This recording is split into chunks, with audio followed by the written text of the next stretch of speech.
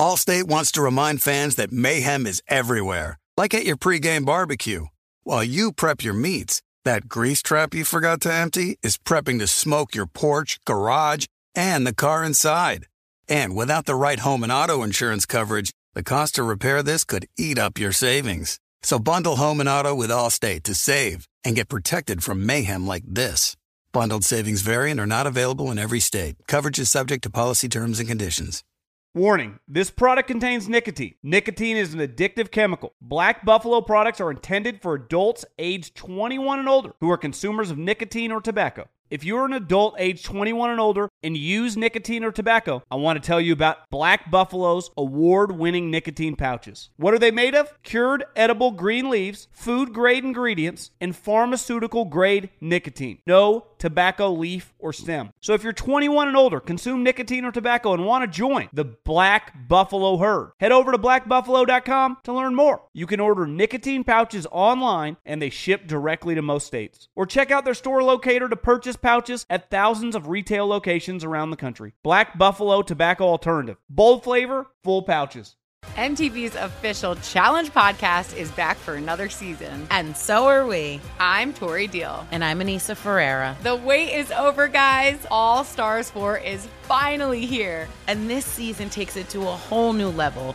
Old school legends, modern power players, and ex-lovers are all competing in Cape Town, South Africa for the prize of $300,000. And we're going to be right here along with you fans, covering every episode on the podcast. Listen to MTV's official Challenge podcast on the iHeartRadio app, Apple Podcasts, or wherever you get your podcasts. I'm Diosa. And I'm Mala. We are the creators of Locatora Radio, a radiophonic novela, which is a fancy way of saying a podcast.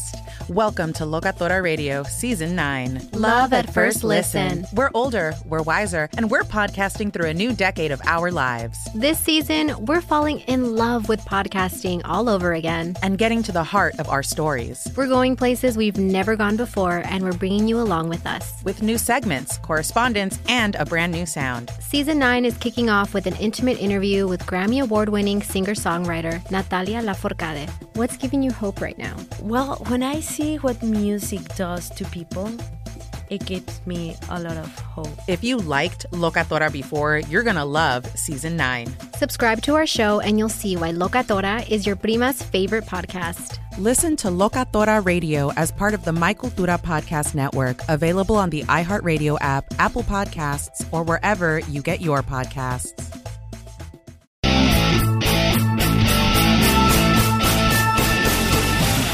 What's up, everybody? John Middlecoff, the 3 and Out podcast, brought to you live by the Colin Cowherd Podcast Network, talking a ton of football. Sam Darnold, Hugh Jackson, Todd Haley, Jalen freaking Ramsey, even a little John Gruden. Appreciate everyone listening.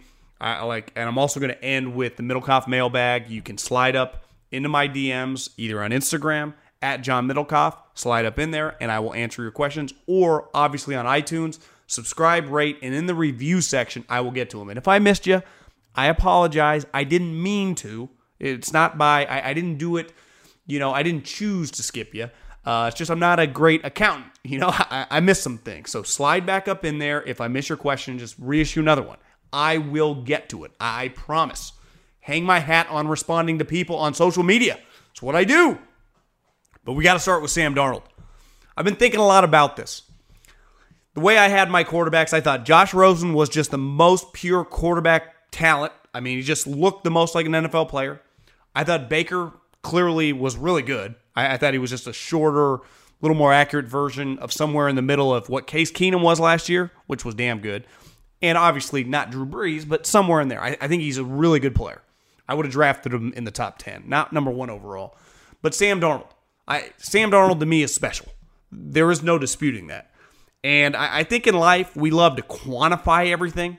We love to put a numeric value on absolutely everything. It's this analytical movement in sports that everyone wants to be able to say there's a tangible value on a player. Clearly, we've been doing it forever in business, right? I didn't grow up in a journalistic world. I grew up in a business-first world. My dad was a farmer He was in business. You're either making money or losing money. Most of his friends, businessmen, you're making money or losing money. It's black and white. Your salesman is either doing a good job or he's not. It's just on an Excel spreadsheet, whatever the hell, before Excel spreadsheets existed, I don't know, like a notepad. I mean, us millennials are very spoiled. But you can't, like, the Excel spreadsheet in a business tells you a lot. Now, it doesn't tell you everything.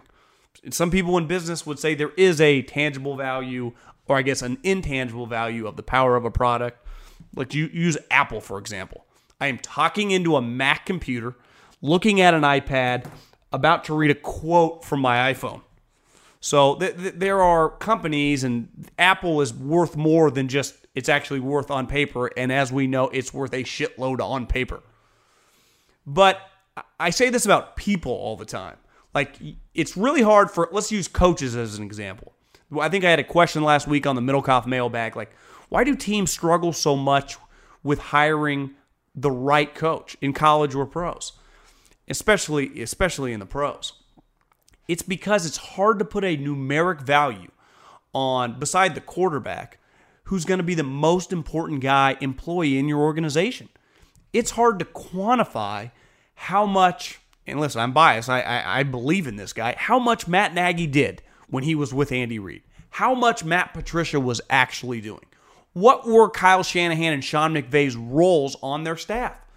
You think you know, and you think you meet the guy, and you really like him, but you never truly know until you get him.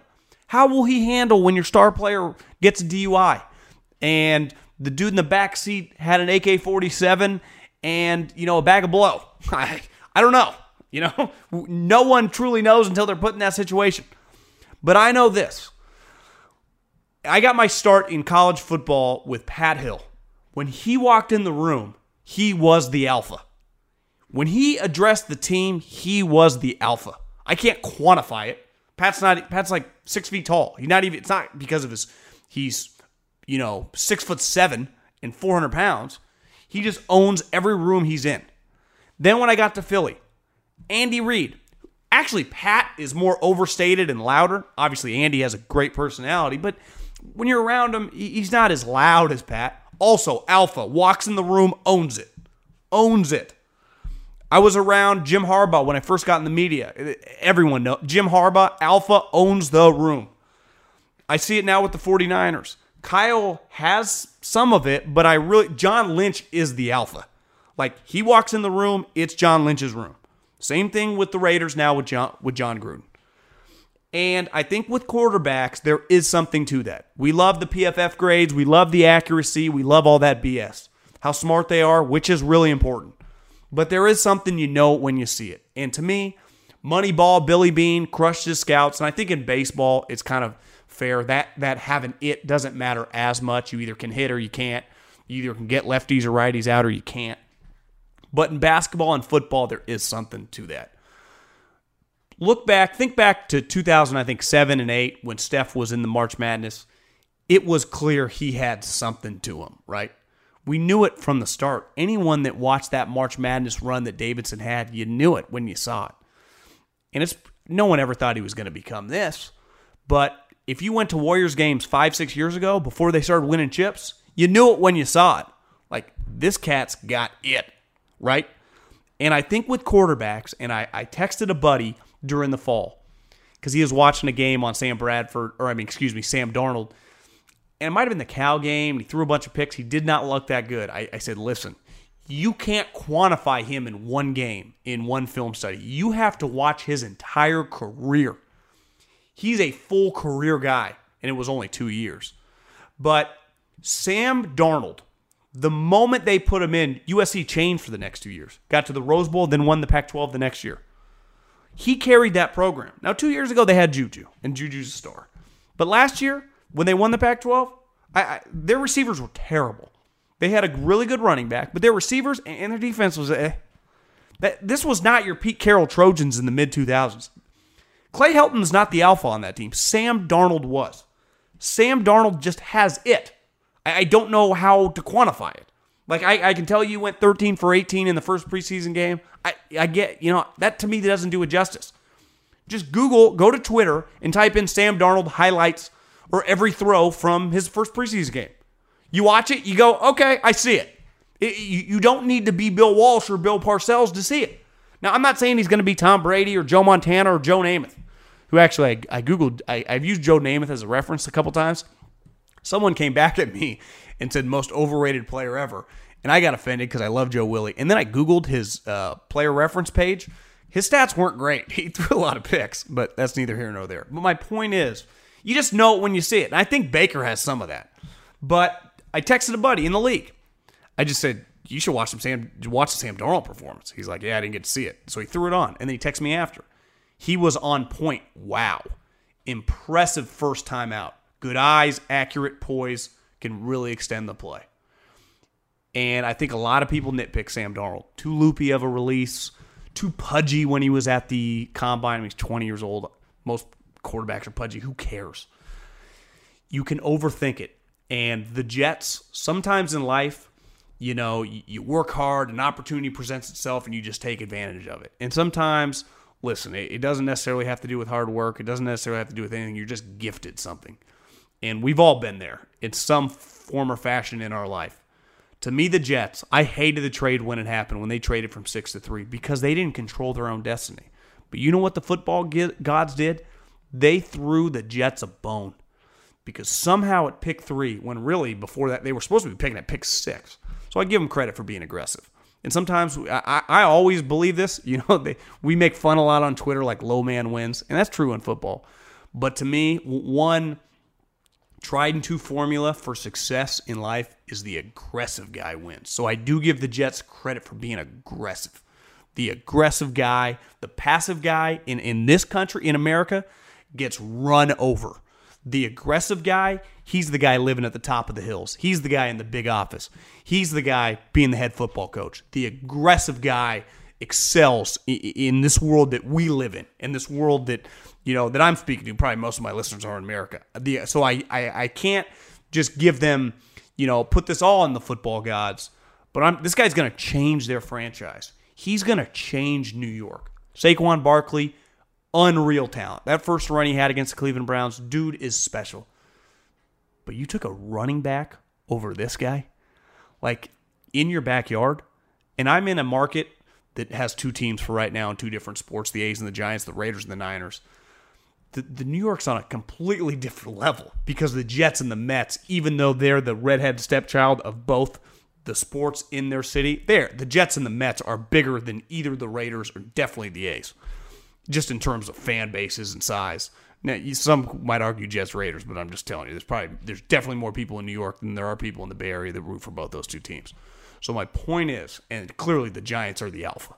You never live that. If this guy becomes a star, which they're going to own this division once Brady is ever done, and he's going to be done sooner or later for the foreseeable future. And the Giants had the chance to pass on him. Again, you do not need to be Ozzie Newsome, you know, or Bill Belichick to be able to evaluate Sam Darnold when you threw on the highlights of that game. You went, Jesus. Then Josh Norman, who is outspoken as anyone in the league, not named Jalen Ramsey, was interviewed after a joint practice and basically said, holy hell, this kid is legit. It wasn't, no one paid him to say it. That's not typically his MO, just to, you know, kind of prop up random guys. It was out of respect. Wow. This guy is really, really good. And you know what Sam Darnold's going to be? Really, really good. Will he have his ups and downs as a rookie? I'm sure. He's probably going to start week 1 as he should. You know, the Jets might win 5, 6, 7 games, whatever. They're not going to make the playoffs, more than likely, unless he's really special. But big picture, if right now, I look at players like stocks, if you said, Middlecoff, take out $10,000, if you could bet on any of the rookie quarterbacks, I like Josh Rosen. Their offensive line stinks. It's going to be hard in Arizona. Baker, it's just the Cleveland Browns. It's not as much Baker as it is just the Browns, you know. Josh Allen, he actually has looked okay. I took a stance. I'm not betting on inaccurate quarterbacks. I had buddies in the league that told me I should, but I still feel pretty confident that he's not going to work out. Sam Darnold is. Sam Darnold is a stud. And I'd put my cash on Sam Darnold. And if I was a Jets fan, I would be beyond smitten that this guy is my starting quarterback, because you got a guy that just has it. Let's get to Jalen Ramsey really quick. But by the point you've listened, if you're a football fan, you've seen some of his quotes. And this might come out after I've recorded this. I have a theory. It's pretty clear. For those that don't know, and maybe all businesses are like this, but definitely in pro sports, when a long piece comes out, and let's use this example, Bill Simmons, that Ringer article he wrote on Colangelo about the burner accounts. Typically, you write the article, you get the information. This is a little different because Jalen was just interviewed by the guy and gave him a bunch of good quotes. And then that publication reaches out to the team for comment. Something like this. Like, I would imagine they sent this article 3 or 4 days ago and asked the team to comment. That's when Tom Coughlin and Doug Marrone saw these comments and ultimately suspended them. Again, theory, little Alex Jones, Middlecoff style, sports conspiracy theorist. Obviously, I don't condone Alex Jones, but my point is that I believe this. I believe this. And I think that Tom Coughlin saw these quotes within the last week, well before the article came out. And Jalen Ramsey's just crushing everyone. Crushed Josh Allen, said he wouldn't draft him, said he's trash, called Matt Ryan overrated, basically kind of said the same thing about Jimmy Garoppolo. Just crushing dudes left and right. Did say Deshaun Watson and Carson Wentz are future MVPs. But my big takeaway to this is not Jalen being, we know he talks a lot, is just, and I can relate to this. When I got into the media, I realized, like, I had worked in pro sport, in the NFL, and just in that pro sports environment, and you just got to be so team-oriented. You can't say what you truly believe, and I hated it. As anyone that listens to the show, pretty outspoken guy, will say whatever. And I realized, like, I don't care. Like, what I'm talking about sports. I'm not talking about politics. I'm not talking about life or death. I'm talking about football or, the Golden State Warriors. Like, who cares what I say? If I believe it, just say it. I'm not Skip Bayless, where I won't change my opinion if I'm wrong. I'm wrong probably multiple times a week. And maybe I won't admit it on Twitter, but I get it. Like, it happens. It's not that big a deal to me. But I'm not afraid to crush a player, crush a coach. I'm not trying to get back into the NFL. I'm not afraid. I crush the San Francisco Giants all the time. I'm just not. It doesn't matter. I realize it just does not matter.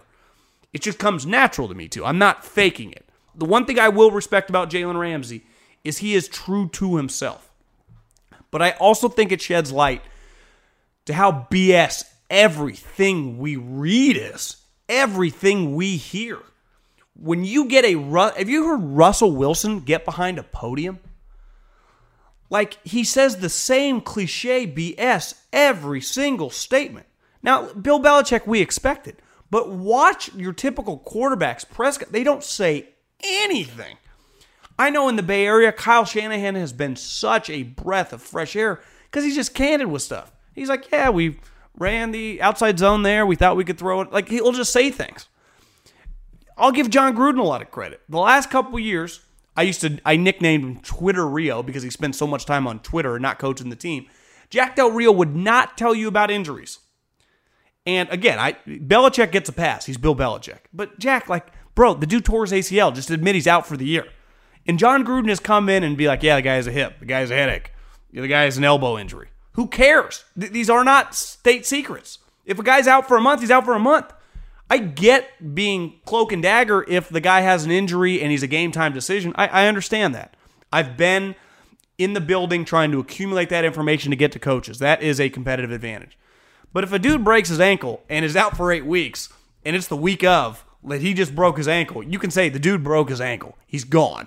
Like, it's no one, we get it because it's coming out anyway. So Jalen Ramsey, I'm very confident Tom Coughlin suspended him. I mean, that's what happened. But I will appreciate this for him. He's at least willing to say what he believes. Because you can't find a player, I mean, basically anywhere. And you know what? So many players, it's easy. Here, I'll give you one. No one is going to crush you on social media if you take shots at Donald Trump. No one. That's where you get your retweets, your attaboys, and your likes. How many players say I support him? Because clearly, say what you want, a lot of people in America do. A lot of people in America do agree with things that he is attempting to do, right or wrong. No one says a peep. Now, it's different. Politics is so polarizing. But no one ever just says, for the sports equivalent, like Jalen Ramsey says, that guy stinks. That guy's terrible. That quarterback blows. No one ever says that. Deion used to say that stuff. Jalen now says that stuff. I've been in coaches' meetings where they just crush players or hearing players crush other players. So it's happening. But no one has the stones to say it. And, I think it's why Colin Cowherd's been so successful.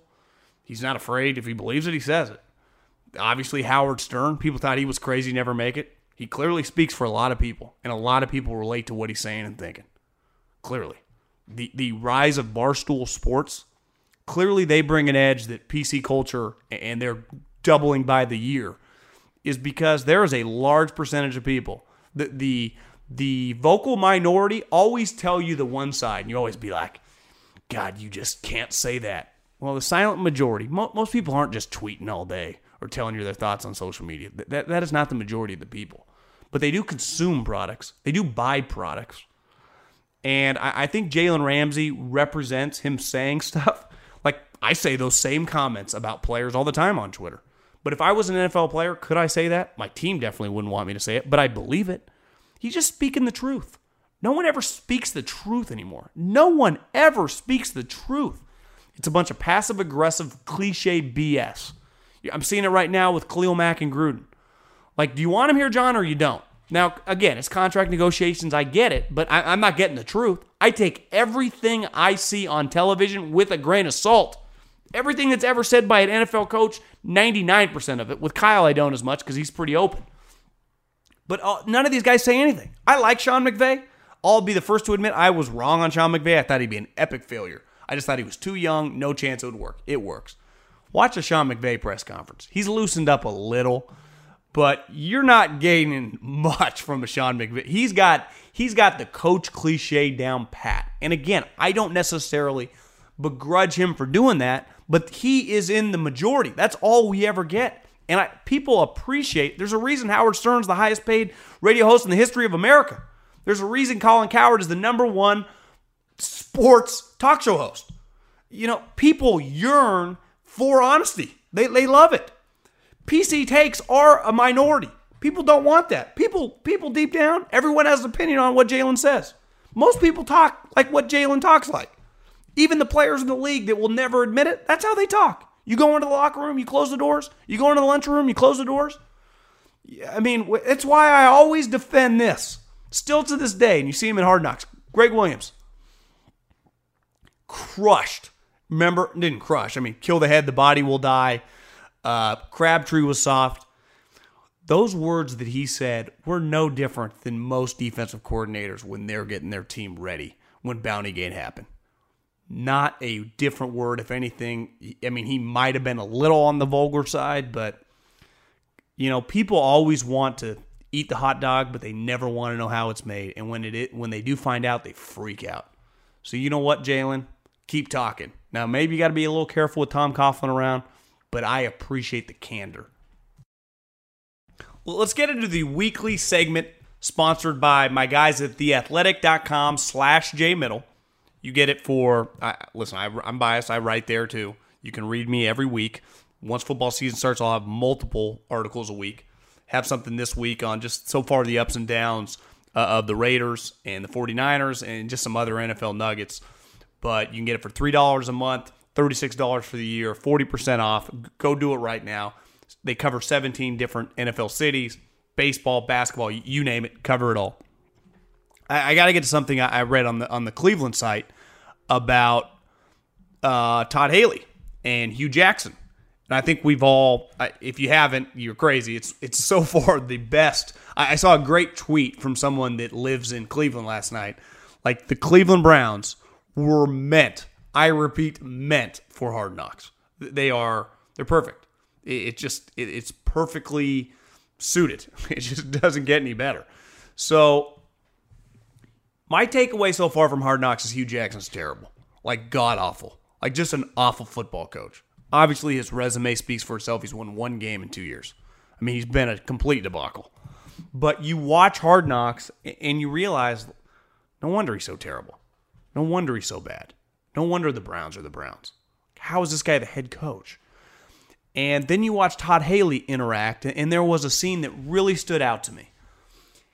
And you go, how does Todd Haley know this? And you look at his resume, you go, well, he was the offensive coordinator on a team that went to the Super Bowl, revitalized Kurt Warner, Hall of Famer's career. Boys with Larry Fitzgerald. Went to Kansas City with Scott Pioli, ultimately was fired, but did get to the playoffs with Matt Castle. Then for the last several years been in Pittsburgh, where all they've done is won games. A ton of games. And they've had one of the most dominant offenses in the league. Now, people love to say it's all Ben, but clearly Todd Haley knows what he's doing. And there was a scene last night where Todd Haley looks at Jarvis Landry and kind of called him out a little bit almost for his rant in the first episode of Hard Knocks. Like, bro, you're going to give this much effort and be this big of a team leader when the cameras are on. How about do something when the cameras are off? See that guy, Antonio Callaway, that was just busted for having a roach in his car and a suspended license? How about you take him under your wing? You know what? Because it's pretty clear this guy's a baller. So are you, Jarvis, and you're the old vet that has his life together. How about you mentor this guy? And then he ended it with the icing and cherry on top by going, Larry Fitzgerald would, smiled and walked away. I went, damn, that's pretty strong sentiment. Because you know where Larry Fitzgerald's headed? The Hall of Fame. You know what Larry Fitzgerald is? The greatest playoff wide receiver I've ever seen. The greatest playoff receiver I've ever seen, Hall of Famer. Highest character, one of the highest character guys in the league. And Todd Haley was right. And then you know what you think? You go, is Todd Haley going to be the coach of this team? If I had to go over-under right now, Hugh Jackson being the coach week 8 of the Cleveland Browns, I go under. Because here's one thing that I know after watching Hard Knocks and then just watching them play in the preseason game the other night. This team's good. Like, they have a legit roster. If you told me Andy Reid was the head coach of the Cleveland Browns, I'd say they'd go 9-7, 10-6. If you told me they had Kyle Shanahan or Sean McVay, I'd say they're competing to make the playoffs. Pete Carroll, Mike Tomlin, this team would be really good. Hugh Jackson, I mean, who knows? But they have no excuse not to be competitive. They have, obviously, an excuse not to make the playoffs. They've won one game in 2 years. But to not be competitive and not win 6, 7, 8 games, this team is stacked. Like, loaded. I watched Tyrod Taylor, their quarterback, who is a solid starting quarterback, make the playoffs with a much less talented team last year in the Buffalo Bills. And now they also have Baker Mayfield, who, if you watch that first preseason game, has proved to be pretty damn good. This team is good. Excuse me, good's the wrong word, is talented. Teams become good because they're well coached. And the one consistent theme in Hard Knocks is how undisciplined Hugh is. There is just no discipline. It's why Todd Haley in the first episode, when Hugh Jackson told him guys weren't going to practice, and he starts naming off second and third year players, and Todd Haley goes, those guys aren't veterans. They need to practice. Myles Garrett got a Veterans Day off. Myles Garrett's a second year player. Veterans Day off? He's not Reggie White. You know? He's not Dwight Freeney. You get better in football by practicing. This isn't baseball. You don't play every day. This isn't basketball. You don't play every other day. In football, you practice 6 times, 5 times more than you play. You practice all the time. That's how you improve. In baseball, you just get through a slump by getting more at-bats. In basketball, you just get through a shooting slump by shooting. In football, you get through stuff by practicing. It's what makes the sport so unique. I think golf has some parallels to that. You got to practice a lot to be good at golf. Then you also got to play. Just like football, you got to play. But practicing is so key. You practice all the time. I mean, hell, the sport originated when it really took off 70s, 80s, 90s. Double days for a month. 2 practices a day for a month in pads. It was hard. It's no longer hard. Now it's practice walkthrough. But Hugh Jackson is a dead man walking. I'm telling you, not only Todd Haley to me is going to be the interim head coach, I think there is a very, very strong chance that Todd Haley is just the future head coach, especially if Baker Mayfield were to come in and look good. And if that happens, I might have to chime in and write something about it. And if I do, you can find me on The Athletic. Because The Athletic is where I do all my sports reading. Listen, like I said, I'm biased. I've written for them since the San Francisco group came out. We started in August. But when you subscribe to the site, 0 ads. Anyone knows that tries to read any article on the internet, every paragraph, ad, pop-up, video, you can't get through it. It's unbearable. Well, that's the great part about The Athletic. You subscribe, 0 ads. 0 ads. You read anything you want, adless. It's incredible. All you get is sports content. Over 17 NFL teams covered. You like baseball? I know I like reading about baseball. Guess who they have? Ken Rosenthal, Jason Stark, Peter Gammons. You ever heard of him? Pretty sure he's a Hall of Famer. So if anything about baseball, you can read from those guys on theathletic.com/jmiddle. Covers hockey, covers a ton of college football. Stuart Mandel, Bruce Feldman, two of the best in the business. And it also gives you unique angles. Like, where are you gonna find a former NFL scout writing like myself? Not to prop myself up, but it's just the truth. Videos. I mean, you get everything you want. Like I'm telling you about the Cleveland site, Dustin Fox, radio host who played in the NFL for a long time, writes a film piece every week. Former NFL player, right? You're not getting that at your local newspaper. You're not getting that on websites because you have to go through, you have to scroll through so many ads. Listen, it doesn't get any better. And the thing about The Athletic, it's only scratching the surface. Like, imagine what this website is going to be like in a year or two. They cover everything. Fantasy football, gambling. It has it all. theathletic.com/jmiddle. This came across, I think it would have been Tuesday morning, maybe Monday morning, that the Raiders had restructured Donald Penn, their starting left tackle, who has never played right tackle in his career. Played a short period in a game a couple years ago. I think it was a total of 24 snaps. He restructured his contract for more guaranteed money, and they moved him to the right side. And listen, people think I'm a Gruden hater. I'm not. I think he's a good coach. I think I question some of his salary cap stuff and the way Khalil Mack has been handled, even though I don't know if it's all him. But I think coaching football and watching their first preseason game against the Lions, the offense he's running, he's going to be good at coaching football. But this is a move that just make me shake my head a little bit. I learned when I was in the NFL, luckily I got to be around a lot of people, good and bad. I mean, I was Howie Roseman's basically his right-hand man for a couple years in terms of doing tasks for him. I worked hand-in-hand with Louis Riddick, who anyone that's watched ESPN knows he knows his shit. I also saw the worst of the worst. I saw Ryan Grigson. Wasn't shocked when he crashed and burned. Phil Savage ran the Senior Bowl, former GM, super sharp. I've seen it all. Brett Veach, GM with Andy Reid. I've seen the good and the bad. But the one thing I learned is in free agency, and this is going to speak to Donald Penn, when you sign a player, you can't expect them to be different once you sign them if they are an established veteran. What they do is what they do. No different in anything, in any business. You sign a guy, a 40-year-old salesman that had been doing something for 15 years. You can't sign him to your company and think he's going to excel somewhere else and not have him do what he's good at. Like, people establish who they are. You have to take them at face value and use who they are to your advantage. In business, no different in football. Donald Penn is a left tackle. So you draft Colton Miller, who cannot play right tackle. He's said over and over it was a disaster at UCLA. He's only comfortable on the left side. Well, Donald Penn, if healthy, which he is now, is a better player right now, maybe not in a couple years, Donald's 35 years old, but right now, than Colton Miller. So they kind of have a problem on their hands. So you are making, instead of making one position worse, like maybe coach Colton up at right tackle, and if he can't do it, just have him take over next year, but it would kind of suck because you're not getting anything out of your first rounder. But when you move Donald Penn away from left tackle to right tackle, you are making two positions worse at once because he's your best left tackle, and he's not a right tackle. Now, maybe he's talented enough, maybe he figures it out, but that's a lot to ask of a 35-year-old guy. I think it's just kind of crazy. To me, you'd have been better off probably just cutting him if you want him to play another position.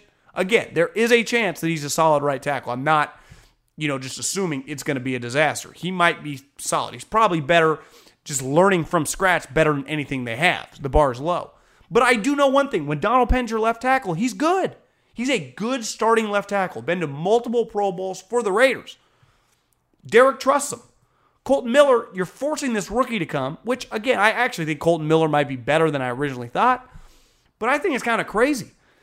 Usually when you have a strength, which the Raiders did the last couple of years as an offensive line, once you start tweaking it, things change dramatically. You saw it with the Cowboys a little when Lyle Collins went from guard to right tackle. It just weakened them a little bit. part of their strength was when guys are really good at a position, you ride it. When humans establish what they're good at, you use that to your advantage in any business. So I just think it's not a head-scratching move. I get it. But I think it's a little bit of a Hail Mary that's unneeded. But the problem, and this is where the Raiders got themselves in trouble, is when they took Colton Miller and all he can play is left tackle, Donald Penn really doesn't have that much value to you. Because you draft a guy in the first round, you got to start him. They would have been better off maybe they end up doing this, trading Donald Penn or cutting him. Because attempting to have him play right tackle when he has been he's 35 years old, he's been in the league forever as a left tackle, that's asking a lot, and it's kind of asking for a problem. And I think sometimes players go, God, you won't pay Khalil Mack. Our best left tackle is actually not the starter. He's actually over at right. You just open yourself up to people. Players talk. They're not idiots. And again, I am a John Gruden supporter. I know Colin thinks it's going to be a dumpster fire. I don't. I think he's going to be a good coach. This move's a little head-scratching from just an X's and O's football standpoint. I think it's just a huge Hail Mary. Now, again, and as I'm talking this out, maybe they just end up trading him, in the next couple weeks if he just proves he's healthy. And that might happen because a ton of teams need left tackles. But if this is the Raiders trying to keep him, I think it's pretty crazy. Okay, time to get into the Middlecoff mailbag. If I missed your question on iTunes, I apologize. Send me a new question because I'm kind of at the top of the list now, and I'm going to work through some Instagram questions too. I didn't do this on purpose. I don't mean to skip your questions. I obviously want to read your questions. That's the whole point of this thing. But I might have skipped it, and I know I had some people get mad at me. So, again, I apologize. I'm not a mailbag accountant. I'm going to miss some stuff. So, I don't know what else to say besides I'm sorry. Let's get to the Browns here. This is a pretty good one. Even if the Browns' Denzel Ward ends up becoming a Pro Bowl caliber player and Bradley Chubb is an average starter, it seems like you could still make the case that Chubb could be more valuable in today's NFL. Any truth to that? And did you like them taking Ward at 4? Well, I think we can all admit Denzel Ward was the best corner in the draft. But it is so hard to play DB now with the rules. You can't touch the wide receiver. You can't tackle. You can't be physical. It's just a difficult position to play. So the difference between just a solid guy and an elite guy, with the rules, I don't know if it makes that big of a difference. The one place where you can still kick ass, take names, and be physical is the line of scrimmage.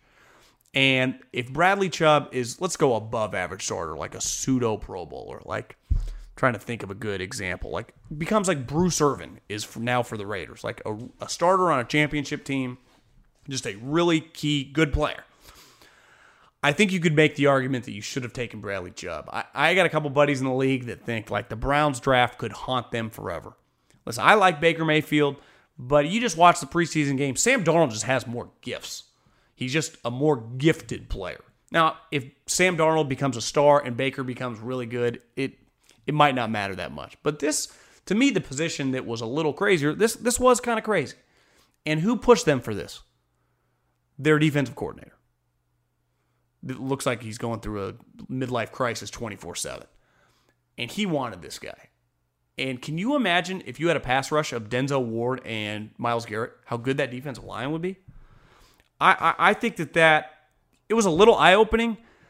Not that Denzel Ward was going high. He was a top 7-8 pick lock. There weren't that many corners in the draft. He was the best one and had a ton of upside. But you took a one-year starter. Now, the reason he was a one-year starter because Marcus Lattimore and Garyon Conley were on the team.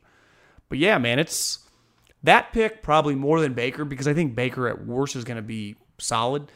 Is not going to kill him as much as this one. I mean, he better become a Pro Bowler. I'll tell you that much. Because if he doesn't, and Denzel Ward's going to be good in Denver. He plays with Von Miller. Like, those two guys are going to kick ass. I promise you. I saw it 5 years ago when DeMarcus Ware was there. They were an unstoppable combo.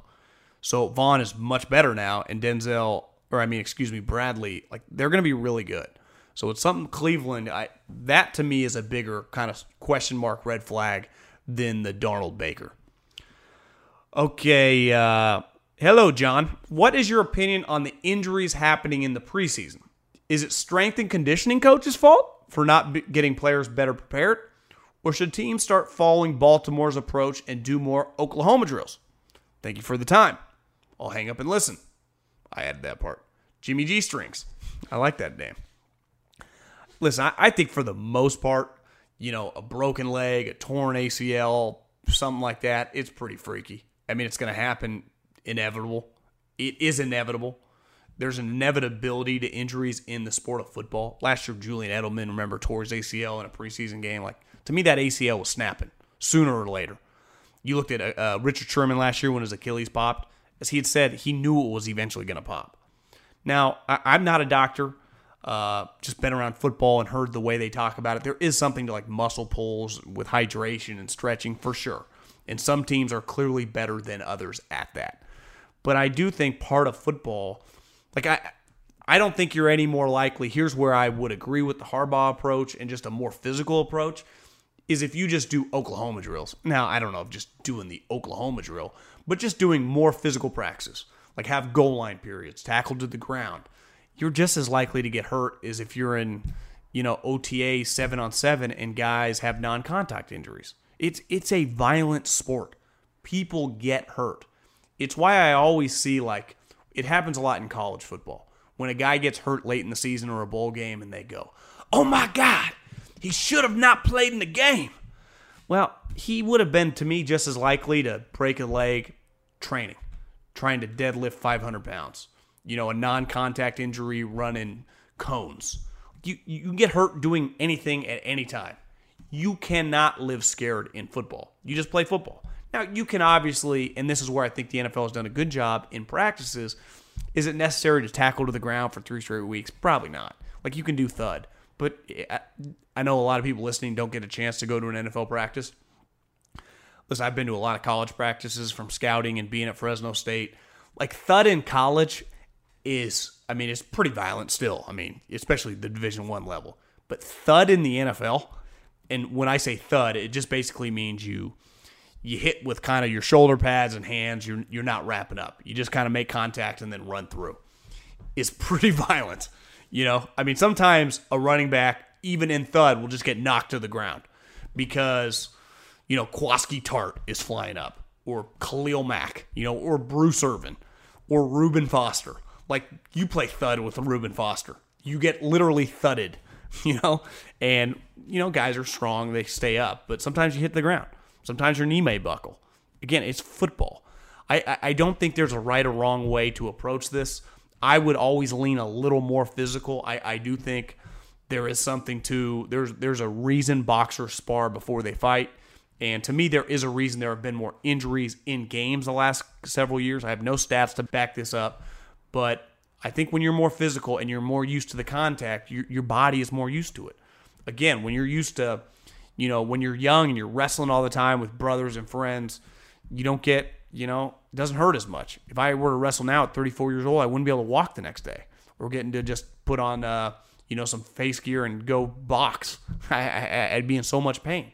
But if you're used to it, the physical pounding, and people are, I've never been to a New England Patriot practice, but they'll tell you they keep the pads on, throughout the whole season.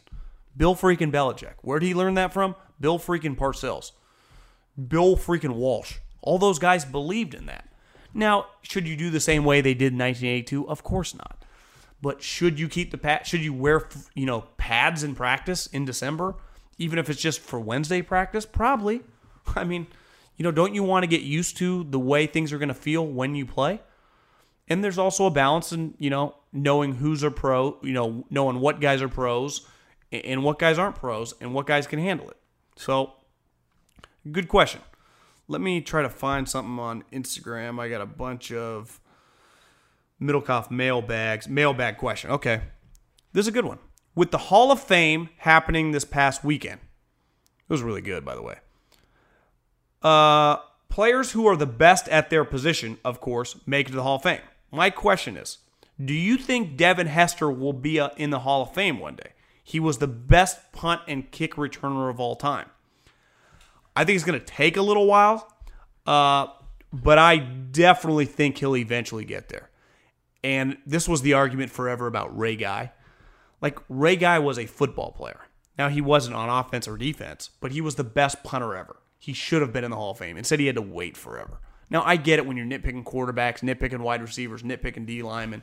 But Devin Hester, what he did on the football field and played on some really good teams as a kick and punt returner was as dynamic as it got. And he did it forever.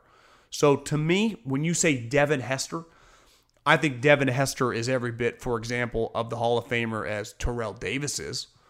And again, Terrell Davis's highs were higher. He was Super Bowl MVP. Was he Super Bowl MVP? Yeah, I think he was Super Bowl MVP. He was MVP of the league, but his career lasted like 4 years. Like, Devin Hester did it forever. That might be a bad example because I've always thought Terrell Davis was a Hall of Famer. But the guys that make it, like, Devin Hester was better at what he did, for example, than like Tim Brown was better at his position, right? Devin Hester was the best in the league at what he did for years. So, yeah, to me, Devin Hester, because you can't probably vote a guy like that in for the first couple years, eventually he should 100% make the Hall of Fame. Hey, boss, huge fan. My question to you is, don't you think McCarthy and Tomlin are on the hot seat for people who've had head coaching security for a long time? And although they're powerhouses in the regular season, they haven't won a Super Bowl recently. I think this is a pretty good question. I was asked the other day on, I think, Twitter. Maybe it was on Instagram. Is Mike Tomlin, like, is he on the hot seat if they were to not make the NFC Championship? Because you look at the Steelers and you go, if they don't make the NFC Championship, it is a royal failure. And I do agree with that. But to me, Mike Tomlin, he's a stone cold lock to make it to 2019. That's just not the way the Steelers operate. I do think if they were to have a down year this year, get bounced in the first round, not even make the playoffs, I think he would be under some heat. But I cannot, and I repeat, not see Mike Tomlin making it till the following year. In 2019, then he'd be on the hot seat. Right now, it would take a scandal or just something super crazy to happen that I can't even think of. Mike McCarthy, I do think he legitimately is on the hot seat. New GM, first kind of turnover in forever for Green Bay with Gutekunst, who's running the show. Now, if they make the playoffs, win the division, I think McCarthy's pretty safe. But if somehow, like, Rodgers gets hurt again and they miss the playoffs, McCarthy'd be done.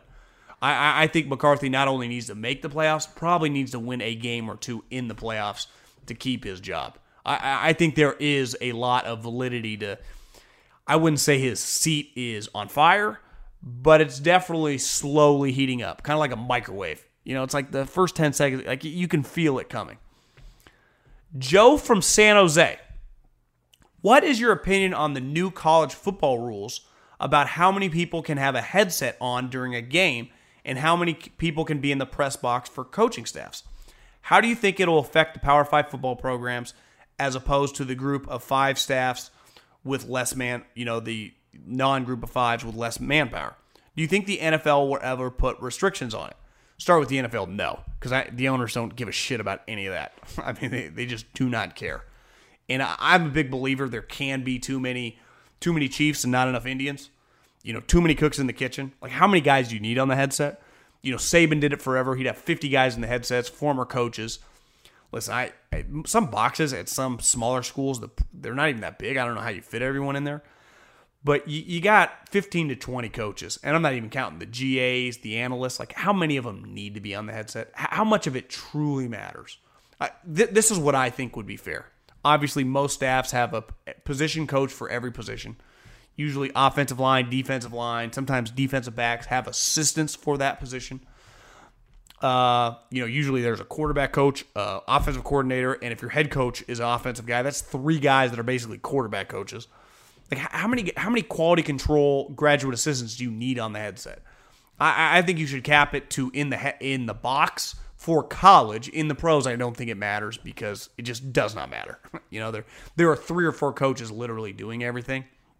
That in college, I'd make it your coordinators if either one of them are in the box, their assistant, whether that's the quality control or GA, and then another position coach. But to me, an analyst should not get a headset. Like, I get where Saban's doing it, and I give him credit for thinking outside the box and hiring these guys, but they should not get a headset on game day. In the pros, I don't care how many quality control guys you give headsets to, because it ultimately doesn't matter. Now, I do think there is a benefit to, if a young coach, it would suck to not have a headset on because you hear the way coaches operate during games and the banter that goes back and forth. And, it's incredible. I got to be on the headset a couple times at Fresno State. I know I have buddies that are pro scouts that in the pros, unlike college, where your quality control guy is kind of your scout, your pro scouts help in pro football. So they're on the headsets, helping with signs, helping with personnel groups. And depending on the team they're on, they'll just say, God, it's a roller coaster ride. I've never done it in the NFL. When I was in Philly, Louis Riddick would travel with the team and do that. It was intense. You had to, I don't know if I could handle the pressure. But to me, they should just cap the number for Division I football. At 3 guys in the booth with headsets on. And then every position coach gets one. So maybe 2 extra guys. But the guys, the schools without the resources and without the manpower will always be at a huge disadvantage, whether you have headsets or don't have headsets. But I do think that's fascinating, something to think about, because I know it does affect college more than it affects the pros. Appreciate everyone listening. Football is back. Thank God. Thank you, Jesus, for sending us this great game. Fall is here, middle of August. Ton more games this weekend. Thanks everyone for listening. Again, if I missed your question, I apologize. Go back into iTunes, resubmit it. Go into my DMs, submit questions. I'm going to keep working through them. My Instagram is @JohnMiddlecoff. Thanks for listening. Appreciate everyone. If you want to subscribe to The Athletic, theathletic.com/jmiddle, and go subscribe to the podcast. Listen to wherever you're listening. Appreciate you listening. And thanks for Colin, the Colin Cowherd Podcast Network. I'm out.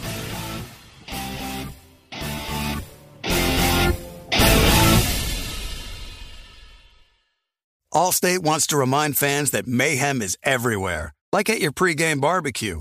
While you prep your meats, that grease trap you forgot to empty is prepping to smoke your porch, garage, and the car inside.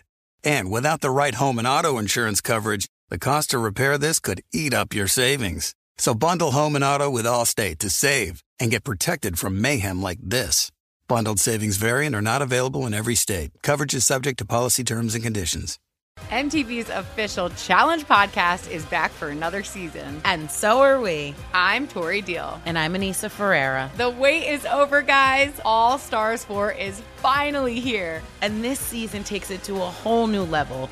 Old school legends, modern power players, and ex-lovers are all competing in Cape Town, South Africa for the prize of $300,000. And we're going to be right here along with you fans, covering every episode on the podcast. Listen to MTV's official Challenge podcast on the iHeartRadio app, Apple Podcasts, or wherever you get your podcasts.